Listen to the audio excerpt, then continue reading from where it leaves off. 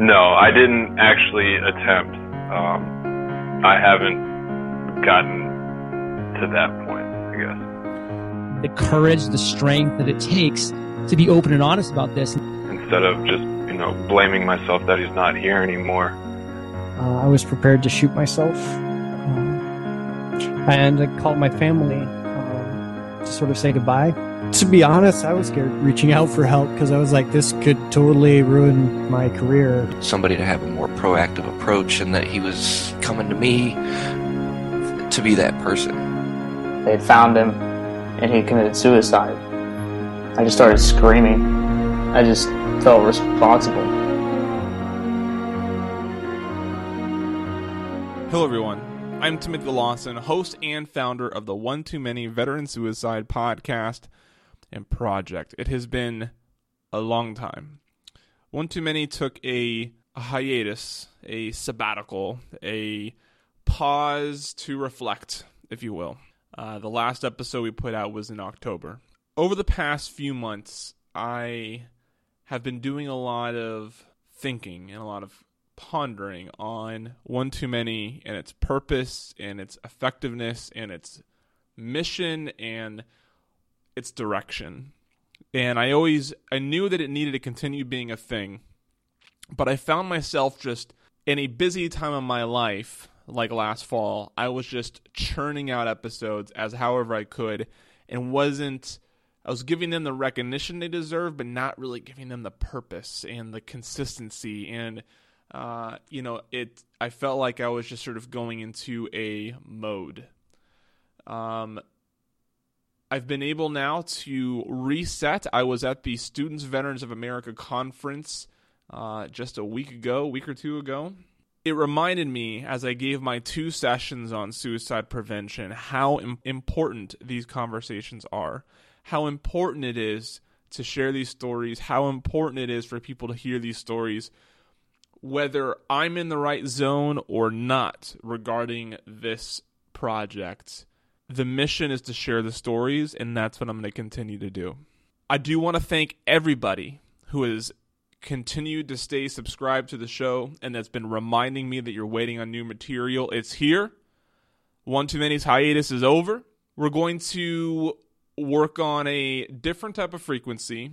We started this podcast as a once a week thing, then a twice a week thing, then a 3 times a week thing, and then back to once a week and then twice a week. That's all that business is over. It's once a week.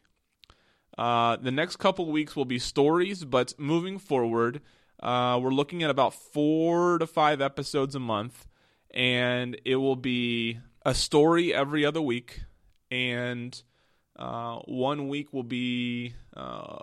month will be my momentary reflections, and then another, presumably the 4th week will be sort of a Q&A. I'll try to get some stuff from the audience and do that again because people have asked me to bring that back.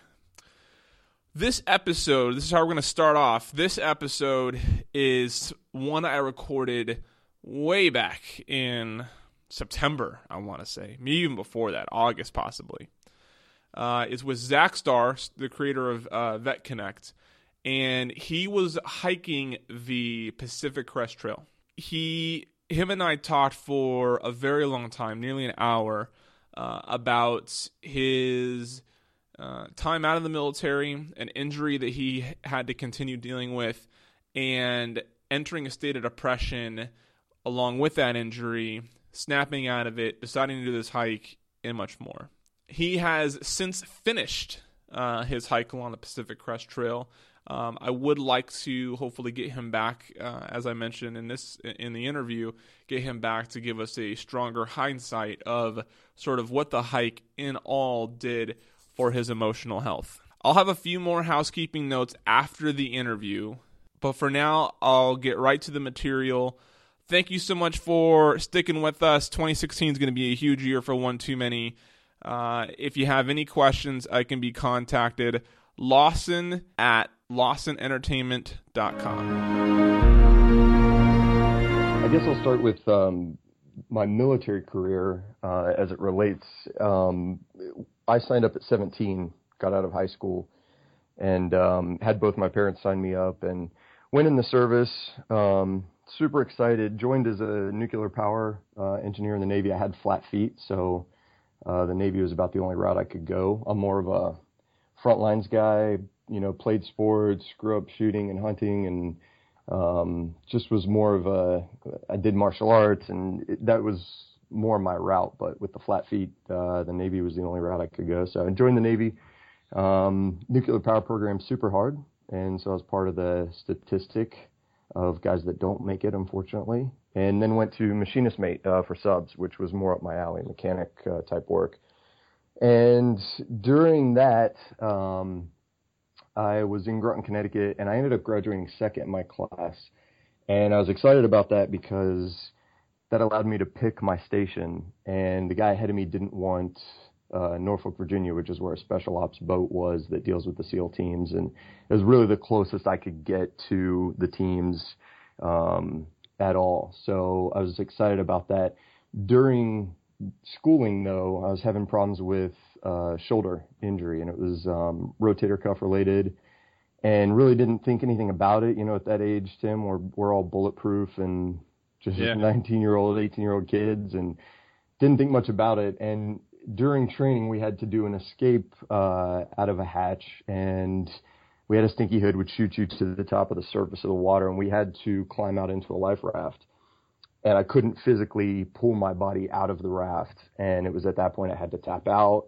They say, "What's going on?" And I tell them about this pain I'm having in my shoulder, and turns out that I had a rotator cuff tear. So during schooling, they tried to do therapy and find out right before graduation that wasn't working, and they decided to do surgery. So unfortunately, as all my buddies shipped off, I wasn't able to go anywhere and had to stay there and get surgery. And that kind of made me frustrated at that time. I had done all this work from what I perceived as my failure from the nuclear power program, and graduated second, was ready to go, and then I was held back for this shoulder. So we did surgery, and at the time, we found this out later, but they had sent one of the best shoulder surgeons from Maryland to Connecticut for the surgery. Apparently he just supervised, and the surgeon that did it ended up dropping one of the 5 titanium screws they used to fix the rotator cuff tear. And at the time they said it's not going to cause you any problems. And then he implanted 4 other titanium screws. So we did another year of therapy. The shoulder still, I had problems with it. It did not get better. And they did a second surgery and then gave me a medical discharge. And some of these details, to get to what I think is the more pertinent part of the story, I'm going to breeze through, but feel free to ask for any more detail on these. But so I get a medical discharge, and I go through that process that I think a lot of veterans go through of, we have a purpose when we're in. We have directives that we're given. And then when we get out, we kind of are in this gray area. And I was still young. I didn't know what to do with my life. And so I went through a series of jobs and different things. And through that process, I actually found dancing, which is a funny story in and of itself. But I've always had this motto of trying to overcome things I can't do. And so I used to always get made fun of for dance. And one day I got the idea to take a dance class, and I took it, and it was, like a light bulb went off. And not only were the instructors attractive, but the other women that were coming in for lessons were attractive. So my buddies are all making fun of me for this newfound dance thing, but yet they're playing video games on Friday, and I was out dancing with people once I learned how, which was much better. So I started dancing and actually talked my way into a studio and became an instructor.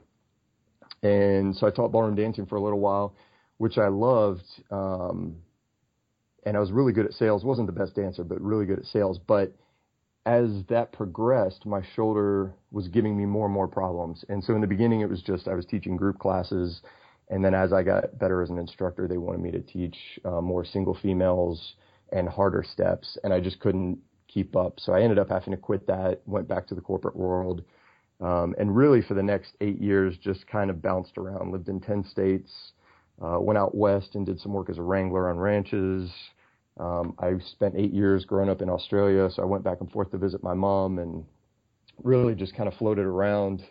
And then 2005 decided that it was time to wake up and grow up, so I bought a house and started my own business and, just started to live an adult version of life, I guess. This whole time my shoulder had given me problems.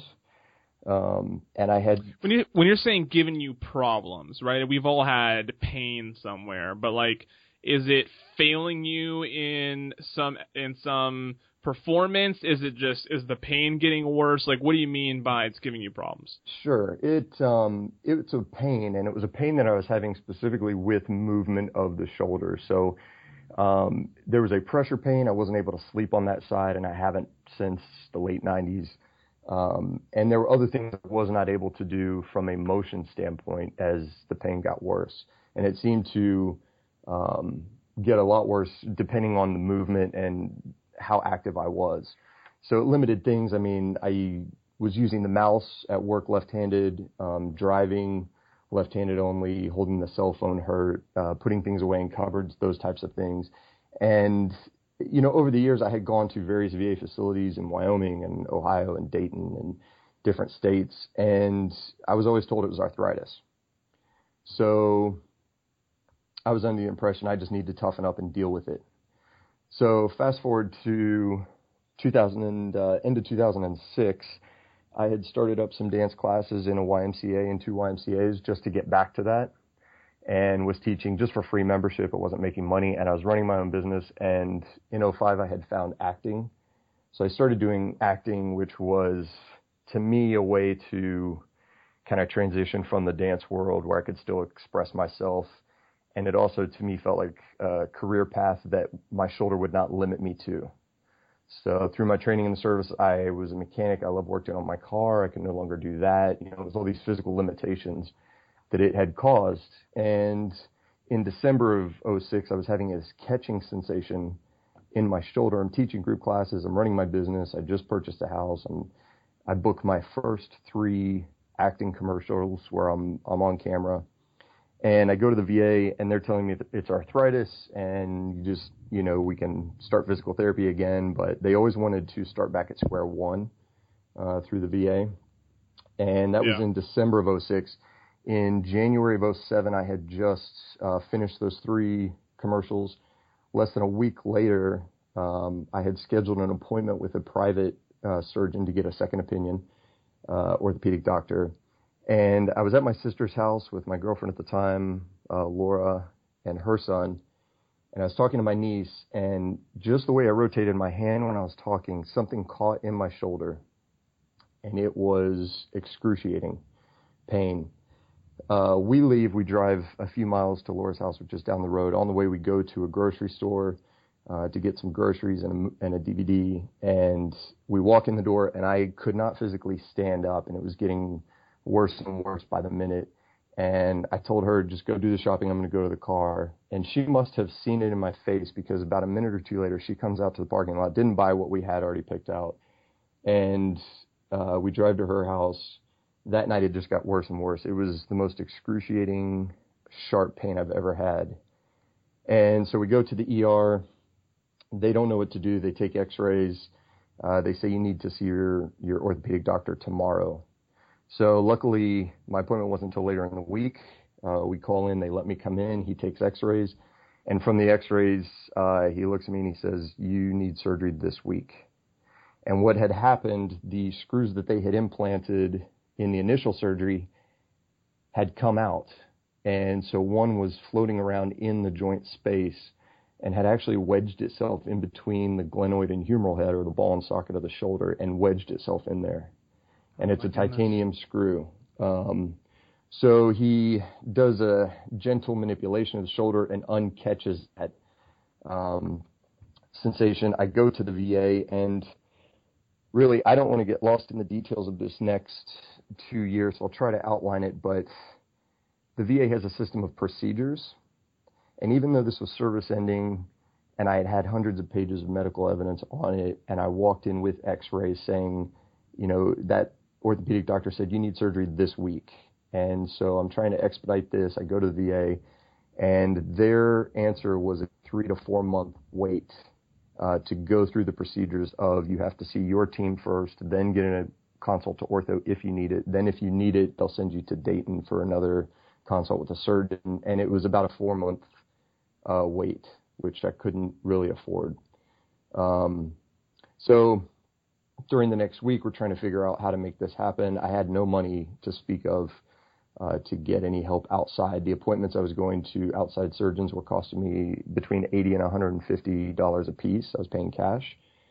And at that time, I had submitted, this is just one example, and again, I don't want to get into the details of the VA system, but it plays a point for down the road. But I had submitted that claim for the bill for the ER visit, and the VA had told me that it was denied because they could provide those services.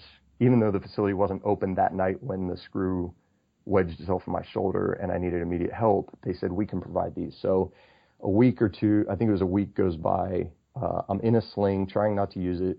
I'm in the shower, and it catches again. I'd taken the sling off to go in the shower. It catches again. So I stayed that night at Laura's house and toughed it out through the night, excruciating pain. We go to the VA the next thing in the morning, and I say, here I am. You guys said you could fix this. And they kept me there all day without seeing anybody. I finally had to raise a ruckus around 3 in the afternoon. I see the orthopedic doctor and the ortho team, and he just looks kind of confused as what to do. So at one point he tries to manipulate the shoulder, and it was in a different way, much more forceful than the other doctor had. And at one point you hear, and we see in picture evidence from the next surgery, that the screw head had scraped the glenoid bone as he was trying to manipulate it. And it made a sound, and I was in tears, and Laura actually had to leave the room. I was in excruciating pain. He leaves, goes into the room next door, and calls somebody else, and was basically at a loss of what to do. And she overheard part of this conversation. So at that point, and this is my point, they sent me back to the exact same ER. After sitting there all night and all day in that pain, because they could not address the situation. So the next day I go back to the orthopedic doctor, and at that point my father said, this is just money. I'll lend you the money. We need to get the surgery now. So I had the surgery immediately done through a private facility and was out a large amount of money right away. Yeah. When he went in, he saw that the screw had actually been loose for a long time and basically shredded the inside of my rotator cuff. So all the pain that I was having was from this titanium screw floating around in this joint space. So he took it out, and he said, you have 2 more that are loose in there. One's outside of the joint space, and then one is in the brachial plexus, which is the nerve center of the arm. It's kind of under your armpit. And that was the one that they initially dropped in the first surgery in 96. So it didn't fix all of my symptoms, and I'm in pain, out a lot of money, and I start trying to process the VA system, process a claim for temporary increase in disability while I couldn't work. So at this time, everything came to a screeching halt. I couldn't do any acting jobs. My business, I was holding on to that, but that was struggling because I couldn't put the effort into it that I needed. And everything was just slowly starting to fall apart. The VA decided to put me on medication at this time while I was trying to navigate this. And basically what I needed was another surgery, but the surgeon I had didn't know what the next step was. So to fast forward, I go through a process of 2 years of trying to find the right surgeon. And I ended up going through 8 specialists, including the Cleveland Clinic, all at my own expense, while the VA tried to process me through their procedures. And at this time, this is really when everything started to fall apart. They had put me on medication, and at one point I was on 15 pills a day, and they had put me on everything from antidepressants, pain meds, muscle relaxers, sleeping medication, and they had me on some pretty heavy stuff, including methadone for pain management. And during this time, I think this is where a lot of veterans, especially for your podcast, can relate. You go through losses. And at this time, I had a loss of confidence and a loss of self and purpose, and everything that I had physically, all the attributes that I had were taken away from me, and I couldn't use my arm for this 2.5 year period. And I ended up going through a depression at that time. And I ended up backing away from family, relationships. I ended up ruining the relationship that I had with Laura, who was probably the most supportive person I had around me. And I think it's important to let veterans know that we have this bravado and we don't want to ask for help. And I think a lot of times we don't know how to accept help. And that can be dangerous. And for me, it was. And so here's this person who loved me, who was trying to support me, and I ended up pushing her away because I didn't know how to accept that help.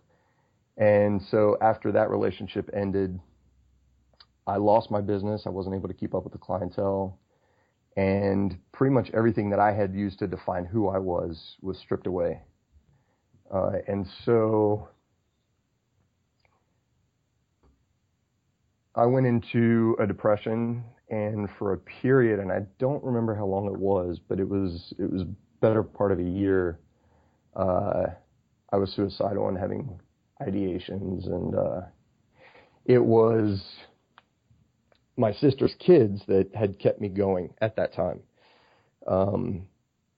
She had kids, one newborn and 3 others, all under the age of 7 or 8 at the time, and I was trying to see them as much as possible, but really that was my inspiration. But as things got worse, there were 2 nights very specifically that I do remember that wasn't enough for me. You get to that point where none of it makes sense anymore. It doesn't matter. You know, when you're at that point, the ripple effect or collaborate or the amount of damage that can be done from you deciding to end things is not really that much of a concern anymore. You just want the pain to stop. And one night in particular, I was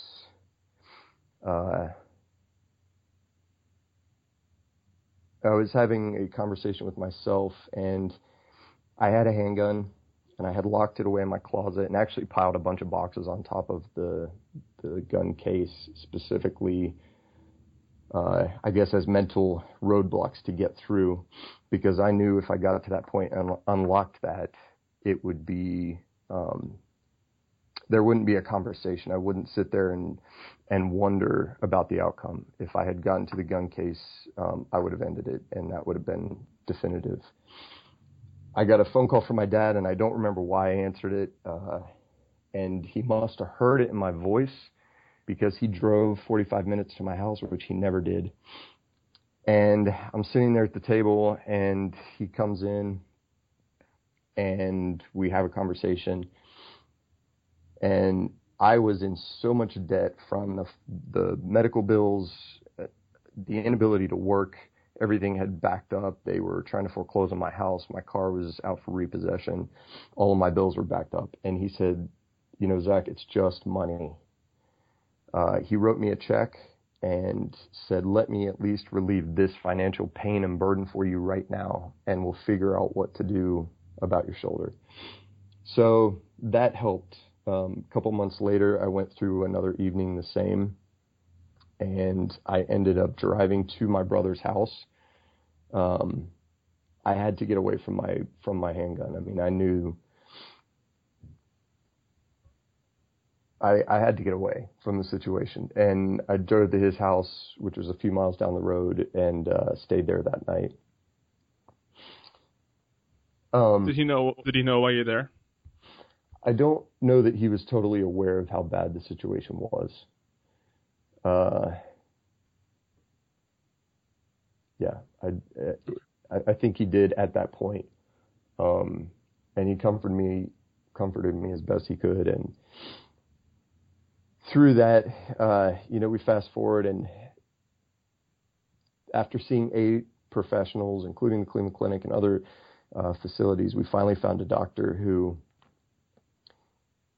looked at me and said, I know what is wrong, why you're having this pain. And it was the first person through everything I'd gone through with the VA, through the other surgeons, everybody threw their hands up and said, we don't know what's going on. We don't know why you're having this pain. And they were really apprehensive about touching the situation. And here's a doctor, he's in Cincinnati, who we had gotten his name from a referral from somebody else that had used him. And he said, I think I can help you. And I have to tell you, that was a turning point for me, because throughout this whole thing, the worst part was losing hope. After you go through 3 surgeries and you go through all these years of pain and doctors, you end up losing hope that there is even an option for you to get fixed. And not only that, you compound that with the pain that I was in, and even through all the medications I was taking, it didn't relieve the pain. It made it manageable. Again, the VA was still sitting on my case for a temporary increase in disability. This is 2 years later. They had processed it at one point after 8 months and said, we don't have any information on the last 6 months, so you need to reapply with an update of the last 6 months. So I was going through that process. I had a 4th surgery. He did a bicep tenonesis. The bicep tendon was frayed and shredded. They did a bicep tenonesis where they cut the bicep tendon out and shortened that. And he did a fix of the rotator cuff, which had another small tear in it. And at that point, I stopped the medication I was taking. I cut it in half 5 days after the surgery. And then a week later, I stopped everything. I can't describe the state of mind that I was in during those years where I was on all of that medication. I had a friend who was with me at one point in a store, and I'm standing in the aisle, and he looked at me and he goes, "Are you going to pick something?" And I said, "What do you mean?" "Yeah." And he goes, "Well, you've been standing there staring at the same shelf for the last 5 minutes." And it was a good analogy of how I spent that 2 years. I was just in this fog, and I had too many medications in me, and I wanted to get all of that out and be normal again. So surgery number 4 really gave me life back. It took away a lot of that pain that I'd had and gave me an opportunity to clean everything else up. Now, at this point, I had already incurred over $40,000 in debt, and I want to go to something that you refer to in a lot of your blogs, and one of them is a renewed purpose that you talk about often.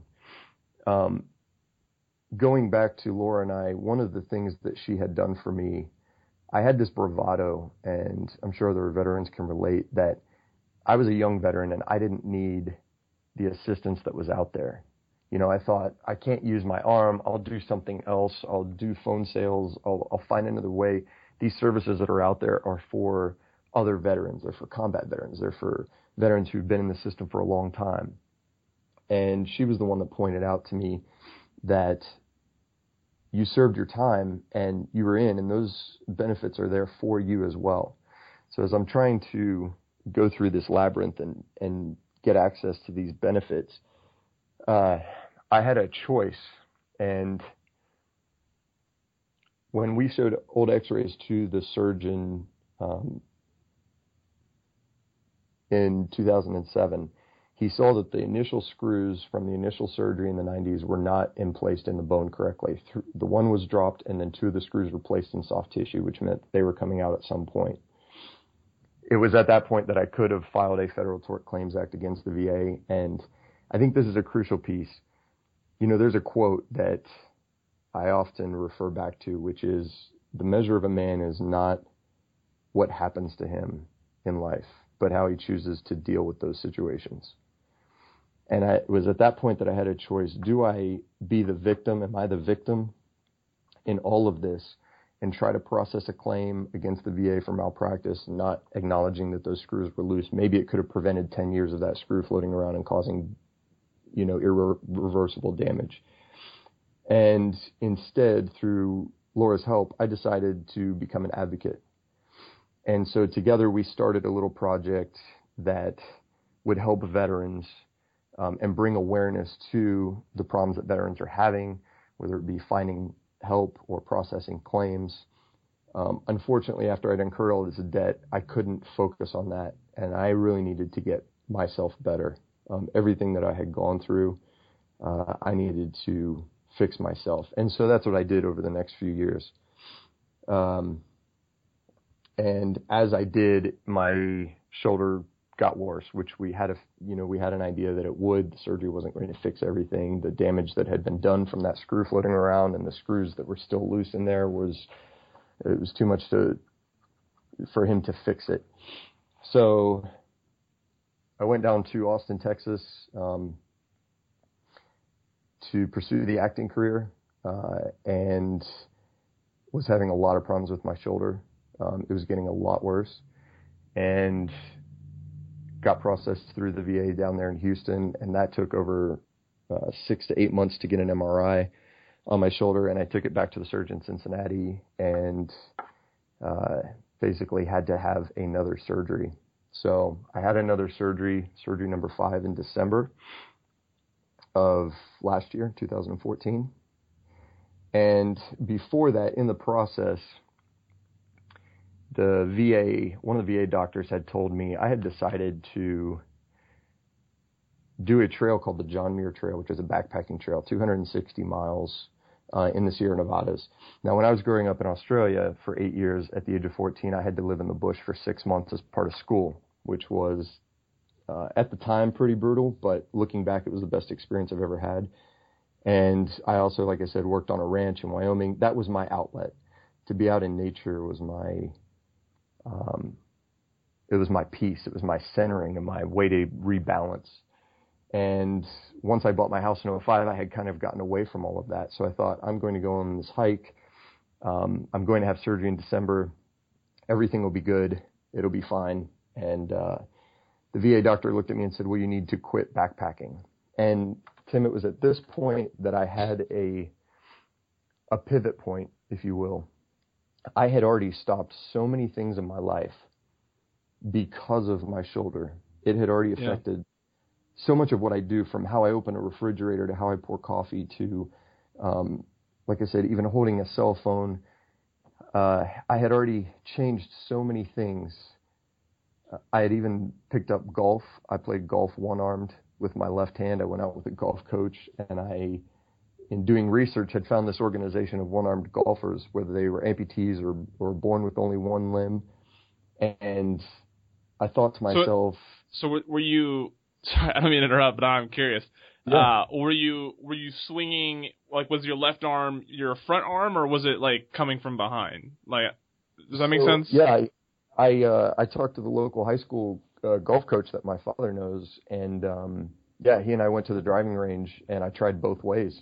And it was a determination. I saw a video of other guys who could do this, and there was one guy who can drive it like 350 yards, and I thought, and I think this is a key for anybody going through any kind of recovery, is sometimes you lose that hope like I talked about. And for me, seeing that video was, hold on, I'm putting limitations on myself, and there are other people out there who are doing this and thriving. And it was a way for me to get back to some kind of physical activity. So the golf coach and I go to a range. He had left-handed clubs and right, and I tried both ways. And so I realized I have more control as my left hand as my backhand. Okay. So, so now I play golf one-handed. I'm not great. It makes for a long day. Yeah. But what are you doing this weekend? Golfing? The whole weekend. The whole weekend. Starting Saturday morning, hoping I'll be wrapped up by Sunday evening. Actually, was playing with a friend, and a guy was walking through, and we let him play through, and he looked at me and he goes, "You must have a lot of patience." So I lose quite a few golf balls when I hit it far enough to even lose them. But it gave me back that hope that, hey, I can actually get out and still do something. So I've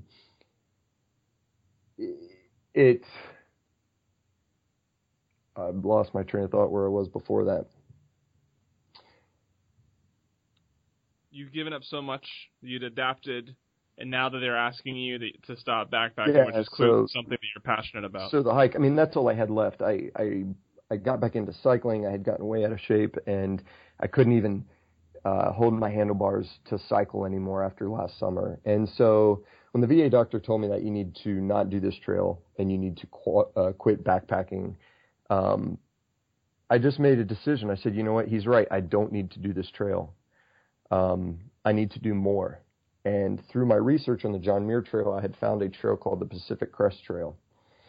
And it's instead of 260 miles, it's a 2,659 mile hiking trek from the border of Mexico to the border of Canada.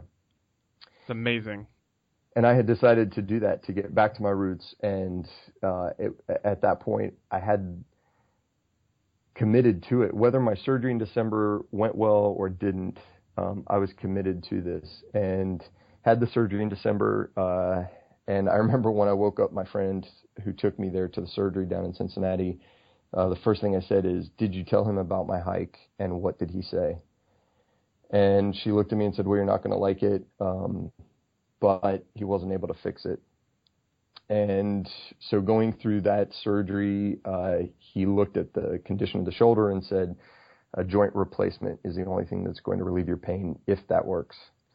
There's just too much damage done over the years, and joint replacement was what was next. I had already committed to doing this hike, and for a number of reasons. For myself,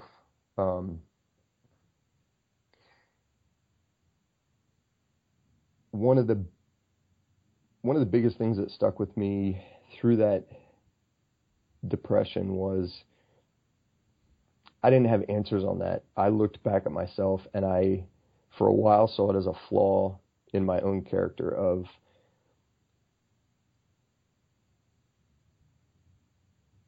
I was suicidal, and that's something that I had to accept, that I have to live with, that I'm going to have to share with whoever comes into my life, relationship-wise, and it's something that I have to own up to. And for a long time, I had no answers on what was the cause of that.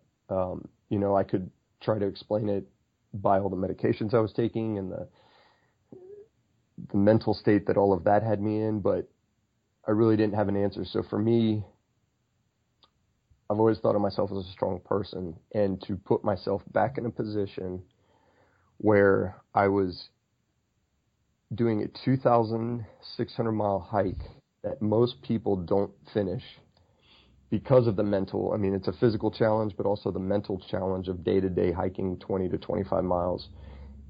If I can through that pain and push through the pain of my shoulder at the same time, I can prove to myself that, yeah, I have overcome this, and I have built my own inner walls and strength back up to a point where this is not going to interfere anymore. Because to be honest, it interfered with every relationship I've had since then. I kept everybody at bay. It was, I don't know if this is going to come back. And as you know, depression doesn't have a switch. There's no switch to turn it off. It's something that I will probably deal with the rest of my life. And you have to know how to combat that. You said something in one of your podcasts that was very powerful. And sorry if I butcher the way that you said this, but you said you've learned to deal with those things that are coming to you by defending against them versus the things that are in you and tolerating them. Yeah. Did I get that close? Yeah, that's probably close enough. I can't even think how I exactly said it, so you're probably paraphrasing it just as well as I could. I'm not gonna lie, the fact that you've referenced like 2 or 3 things that you've heard on the podcast makes me feel so satisfied with how well this show has gone, and in the small hiatuses that it's had to take while I collect more stories, and the difficulties of getting people to listen to a show about suicide and trying to be a source of hope and solution, while the media is full of the noise of advocacy and awareness. And you are inspiring me to do more and more with this show as you continue to reference things you've heard in this podcast. I really appreciate it. Well, I think it's amazing, and we can talk to that. The fact that you've gone out and done this and taken this project on, because it's a conversation that we need to have. We need to start the conversation, and I feel like a lot of times there's a stigma around depression and suicide, and a lot of it is to not talk about it. It's not there, or we acknowledge it. Yes, it's there. Okay, let's have a happy moment and let's move on. And like I said, there's no trigger for this. There's no switch. You don't turn it off. You don't have a meeting and then say, okay, now I'm all better, and shut it down. This is something that those of us that have dealt with will deal with continually. And I think part of that process is learning how to combat that. And like you said, to defend against those things coming at us, and not just accepting that, hey, this is part of me and I have to tolerate it. And so for me, that's what this hike was I'm going to push my boundaries, and I'm going to do it. And I know I'm going to be in pain. And that's the mental hurdle that's been the most difficult. And so I made the plan and set off to do this huge adventure, and at the same time to go back to my focus that Laura and I initially started on the veteran advocacy program. So through that, I have started a foundation called Vet Connect, and the purpose is it will be an online resource to reconnect veterans to hope through inspirational success stories such as myself and others. And in doing so, to just show them that you can push through the pain and that there is life after injury. And that injury is not necessarily always physical. It could be an emotional or mental injury as well. And if you push through that pain, if you take a step every single day in the right direction, you will get to where you need to be, and you will reach those goals. And I think a big part of my rehabilitation, if you will, is on this hike, it's given me renewed purpose. It also gives you goals. And I think that's something that a lot of veterans, when we fall into suicide or when we experience that, we lose those little goals. And those are the things that keep you on track. It's almost like a compass, on a ship in a storm. You can't see the horizon. You can't navigate by the stars. And if you just go the way the wind blows, you're going to get lost. So you have to have these little goals. You have to have those compass readings every once in a while to keep you on track. And so that's what this hike has allowed me to do. Yeah. Zach, I have a couple questions specifically about your hike, but before that, just a few comments on some of the notes that I've been taking while you've been talking. One, you've listened to a good number of my interviews, and I'd like to hear your thoughts on this, but I was recently contacted by Gimlet Media, which is the production company that does the Startup Podcast, Reply All. It was started by someone who was involved with This American Life. Like, they do legit stuff. And they contacted me, just wanted to learn a little bit more about my podcast, and the guy that I was talking to said that, in podcasting where there's so much production now on the high level and stuff like that, he said it was really refreshing to hear a show that was interview based but still allowed the guest to just openly tell their story. Like, I do very little interrupting between the start of the story to when the guest sort of naturally wraps up or rounds out their initial story. Some interviews become more conversational than others, but I really try to just let the guest tell their story. So now, as someone who's listened to the show a number of times and is now telling their story on the show, how do you feel about it? Do you think that's really what makes this show valuable, and this is why it's that people can resonate it? Is it's just the opportunity to just exhaust your story and get everything out there? I do. I think that on a number of different levels. The first is, that's really what we're talking about, is starting the conversation. And what your platform allows us to do is to have that conversation. Somebody said something that resonated with me on suicide, which was, as a friend of somebody going through depression and suicide, when you get that call, you don't have to know what to say. You just have to be there. And I think somewhat in that light, what your platform allows us to do is to talk, and without you interrupting, it allows us to get out the things that we want to say. But from a listener's standpoint, I think it's a more natural approach, and it allows them to pick up on things that we may include or the emotion behind it, rather than just here's 10 questions that I want to ask you, bullet point. Yeah. I think it's a great platform, and I think the fact that you've kind of been a pioneer and you came out to tell your own story, which is not easy to do. It's hard to put yourself out there, and, you know, for those of us who have come after and done these interviews, it's easier. You know, I forget how many interviews you've had to this point, but with each one, it's easier for the next person to come through and say, man, there's somebody else who feels the same way I do. Man, there's somebody else who's been through what I've been through. Yeah. And that's exactly, and that's why and I've said this before, that's why the logo or like the title is One Comma Two Comma Many. It's the idea that once we hear a few of these stories, we're going to realize that this is something that's affecting a lot of people.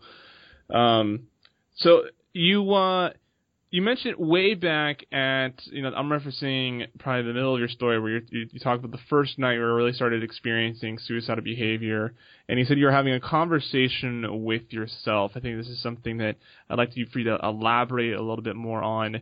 When you said you're having a conversation with yourself, were you actually trying to navigate your own thoughts? Were you trying to talk yourself out of a decision to take your own life? Were you trying to talk yourself into why it made sense? Like, what was the narrative of the conversation you were having with yourself? It was trying to talk myself down, trying to rationalize all the reasons why I shouldn't, and as I would pose those issues, they just seemed so trivial and didn't matter. Like I said, luckily for me, my sister's 4 kids were a big part of what stopped me. And for me, I couldn't, and it's a weird thought, but I couldn't pass that pain onto them. I didn't feel like that was fair for me to, if I took my own life, that would pass everything that I was feeling onto these kids, and forever they would have to answer to that. And that made me feel even more helpless, because here I was at the breaking point and I could take no more. And there was an out. And then the more I thought about that, I thought, I don't even have an out. I can't even take my own life, because what's that going to do to them? And, you know, like I said, those 2 nights when I was really close. And those 2 nights, that wasn't strong enough at that point. I really think if my father hadn't come over, you know, we might not be having this conversation. And unfortunately, that's part of suicide, as you know, that at that point, all the collateral damage doesn't matter anymore. It's irrelevant. And yeah. I'm sure you went through that when you decided to take those steps. So. Yeah, and the last point. This is sort of a comment, but you know, I hear you know, the phrase, you know, there's no off switch for depression. I think it's important also to note that there's no on switch either, right? Like this is a, you know, it's almost like a liquid state, if that makes sense. Like you sort of just flow in it and out of it, and sometimes it's difficult to know what got you there and what got you out. Like sometimes there's even times where I've gone to bed depressed and woke up okay, and it's like, then it's like, I wonder if it was just the wrong chemicals flowing through my body or something, you know. And it's difficult, and I've tried to emphasize in my momentary reflections before, it's difficult to notice what the on switch and off switches are for, what is actually starting and ending these states of depression. But if you can identify things that become these switches, or that at least can help you defend, like you said, defend against these feelings, then you can sort of get ahead of those feelings, and you can, while you can't, hit the off switch for it, you can definitely bar against anything that might, strongly get you into that state of mind. Absolutely. And I mean, if I can take a second to speak on Go ahead. Through Vet Connect, one of my main goals is not only to connect veterans with hope through success stories, because I think that's a big part of it. Through my experience, I know that once you lose hope, that's a steep slope. And I think another part to that is in prevention. And so many times through prevention, the conversation goes to kind of that day, or seeing the signs and how do we intervene, or how do we step in with our friends if they show those signs. And so what I want to do through Vet Connect is let's start addressing that way before it even gets to that point. The transition through the military service and civilian life, again, there are a lot of ups and downs that go through that. And suicide is not just limited to those who have been through physical challenges, or PTSD or TBI. It also has to do with other factors that come in and affect you through regular life and through that transition. So I think taking a proactive approach to that and making sure that veterans know about the services that are out there. I was very strategic in picking the term Vet Connect because eventually we want to connect all the resources into one location to make it easier for veterans to navigate.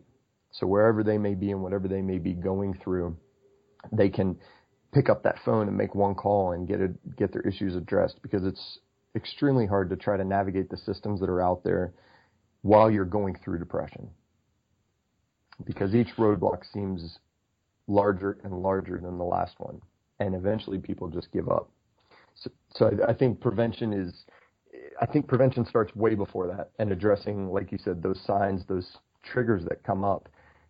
If we can take care of the majority of those before they become problems, I think we limit the amount of influence, because, correct me if I'm wrong, I think most people who go through suicide or severe depression, it's not one incident that happens. It's usually a collaboration of things that come about. Yeah. It's yeah, I mean, we could. That's a whole other show on its own talking about that. But it's but it is important to notice that a lot of times when someone becomes suicidal, they hang on like the thing that's making them suicidal that time, right? That right. moment. And a lot of times, as a bystander, you want to address that one thing, and sometimes it seems sort of like trivial or even like unimportant, right? It's like, oh, like, this person did this thing to me, and it seems like they're hanging on to that. It's like, why would you be suicidal about that?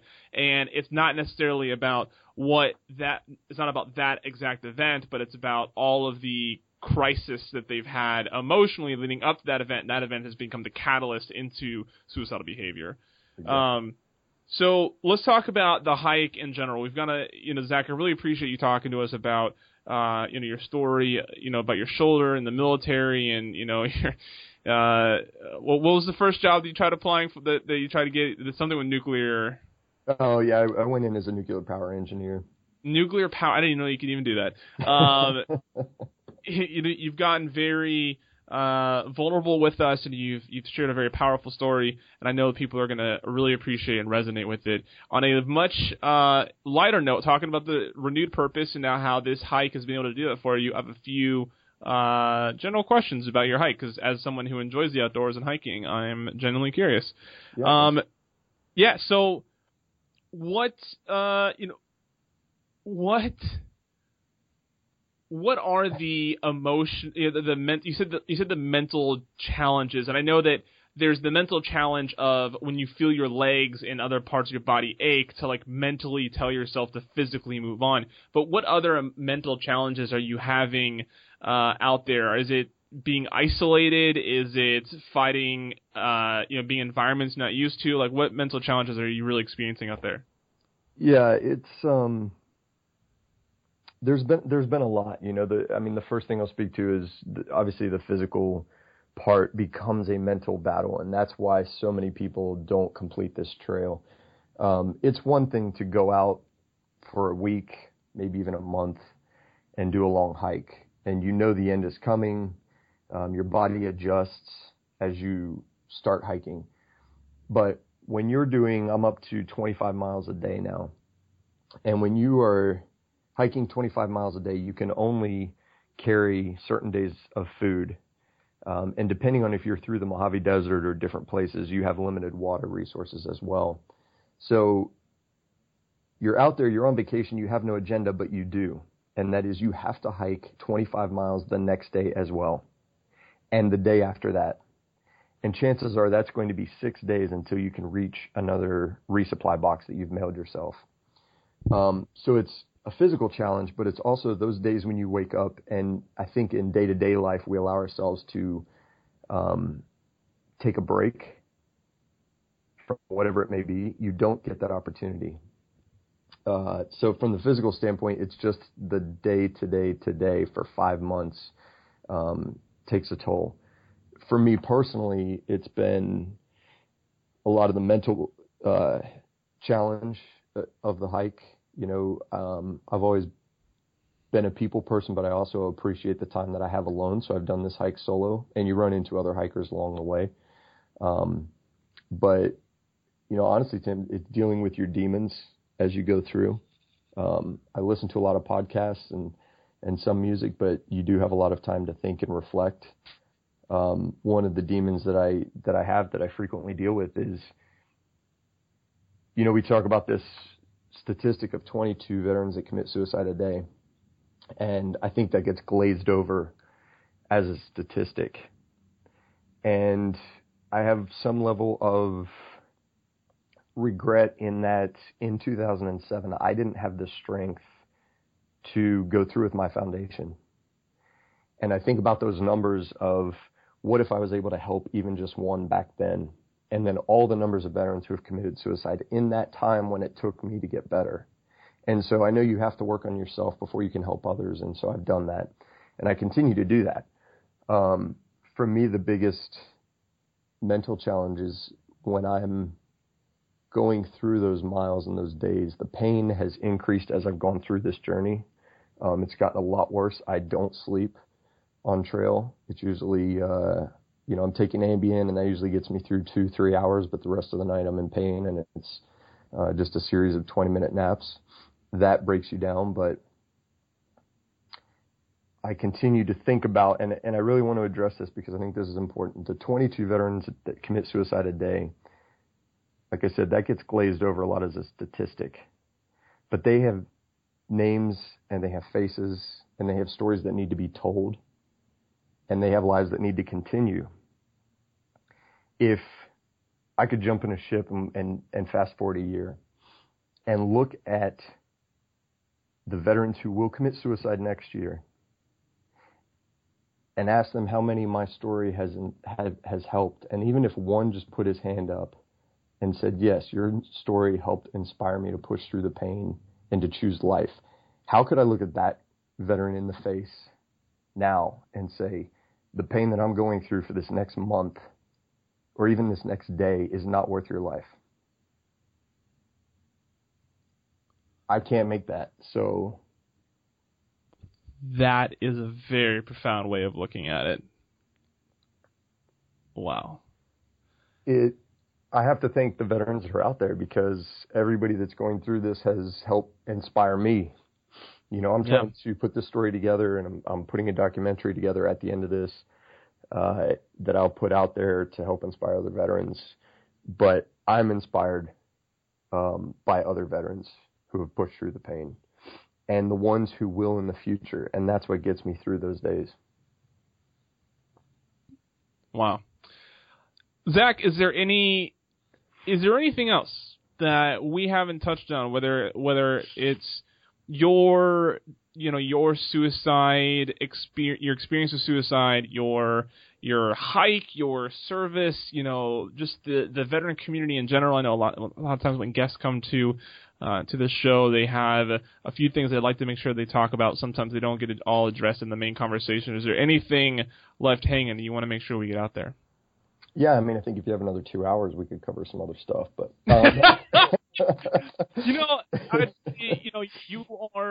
you're where you just finished Oregon at the time of this recording. Correct. Yeah, so you're almost done, but you still have plenty to go. I was planning on releasing this probably, I don't know. I don't know if I want to release this like soon, or if it'll be a cool release, at the end. Like, all right, he's done this now. Here, listen to him talk about it. But regardless, I'd love to talk to you down the line, maybe shortly after, and hear maybe as you have full hindsight of the whole experience, how it affected you emotionally, and what sort of feedback you've gotten from other veterans, etc. Yeah, absolutely. That would be great. If I can just speak on that last thing. The first thing I want to do is say thank you, Tim, for the amount of courage that it's taken to be a pioneer in this space and to come out. And like I said, it's one thing for us to share our stories. It's much more difficult as one of the first people to come out and to do that on this platform and say, not only am I going to share it, but I'm going to start a podcast and have the faith that through sharing these stories on this platform, it will help other veterans do the same, and it will start the conversation. So I want to thank you for that. That is, thank you. It's my pleasure. I've enjoyed listening to the podcast while I'm on trail and hearing other stories. The one thing that I do want to address with veteran suicide, which I don't hear enough of, is as I've reflected, especially on this hike, about my own situation and tried to look back and say, what could I have done differently throughout this whole thing? This is something that I did before this hike, which is, it is easier for you to ask for help before you need it. And I'm going to repeat that. It's easier to ask for help before you need it, for a number of reasons, because it's easier to call your friend and say, hey, I'm going through a few things, and I just want to let you know that, I want to see if it's okay if I call in with you when I'm going through the roughest moments. And what that will do is open the door, it opens the conversation, but what it also does is it allows that person to think about how they're going to handle it. When I showed up at my brother's doorstep, he was bombarded by the situation and had no idea it had gone to that extent. And I think if I had done that ahead of time and said, hey, can I use you as a source of communication and comfort, I think it would have been better for him to be able to think about how to handle that ahead of time. So I think really it's about asking for help before you need it. And then those channels of communication are open. Those people are aware, and they also will start looking into the situation. They'll start actively looking for signs. They may even bring up conversation, ask how you're doing before it gets to that point where you need to make the call. I know that was a long conversation, but there's just so much insight and reflection and hindsight that's given on how he dealt with his injury, with depression, with the people around him, the value of going on this hike. And I'm just really glad that he was able to tell so much about his story. You've been tuned in for a long time. I'm going to keep this last housekeeping note short. I'm switching hosting feeds, which means the feed that you're listening to right now, if you're subscribed to iTunes, you're at the right, you don't have to do anything different. But when the old feed gets disabled, a lot of my episodes from 2015 will probably be removed from iTunes, which means I will be going back and re-updating the current feed with that material. So there may be a week sometime in the near future where episodes go missing, and then a dozen or so episodes just automatically get thrusted back into the feed, ones that you may have already heard. Just letting you know that may happen. Do not be alarmed. That's just everything catching up with itself again. thank you so much for taking the time to listen. I know my guests really value the opportunity to be able to talk to you and to share their story with you, and I know that you appreciate them stepping forward and doing so. So on behalf of myself and Zach, thank you so much for listening. one2manyproject.com. That's ONE, the number 2, manyproject.com for more on my project, the podcast, and how we can prevent veteran suicide. Take care.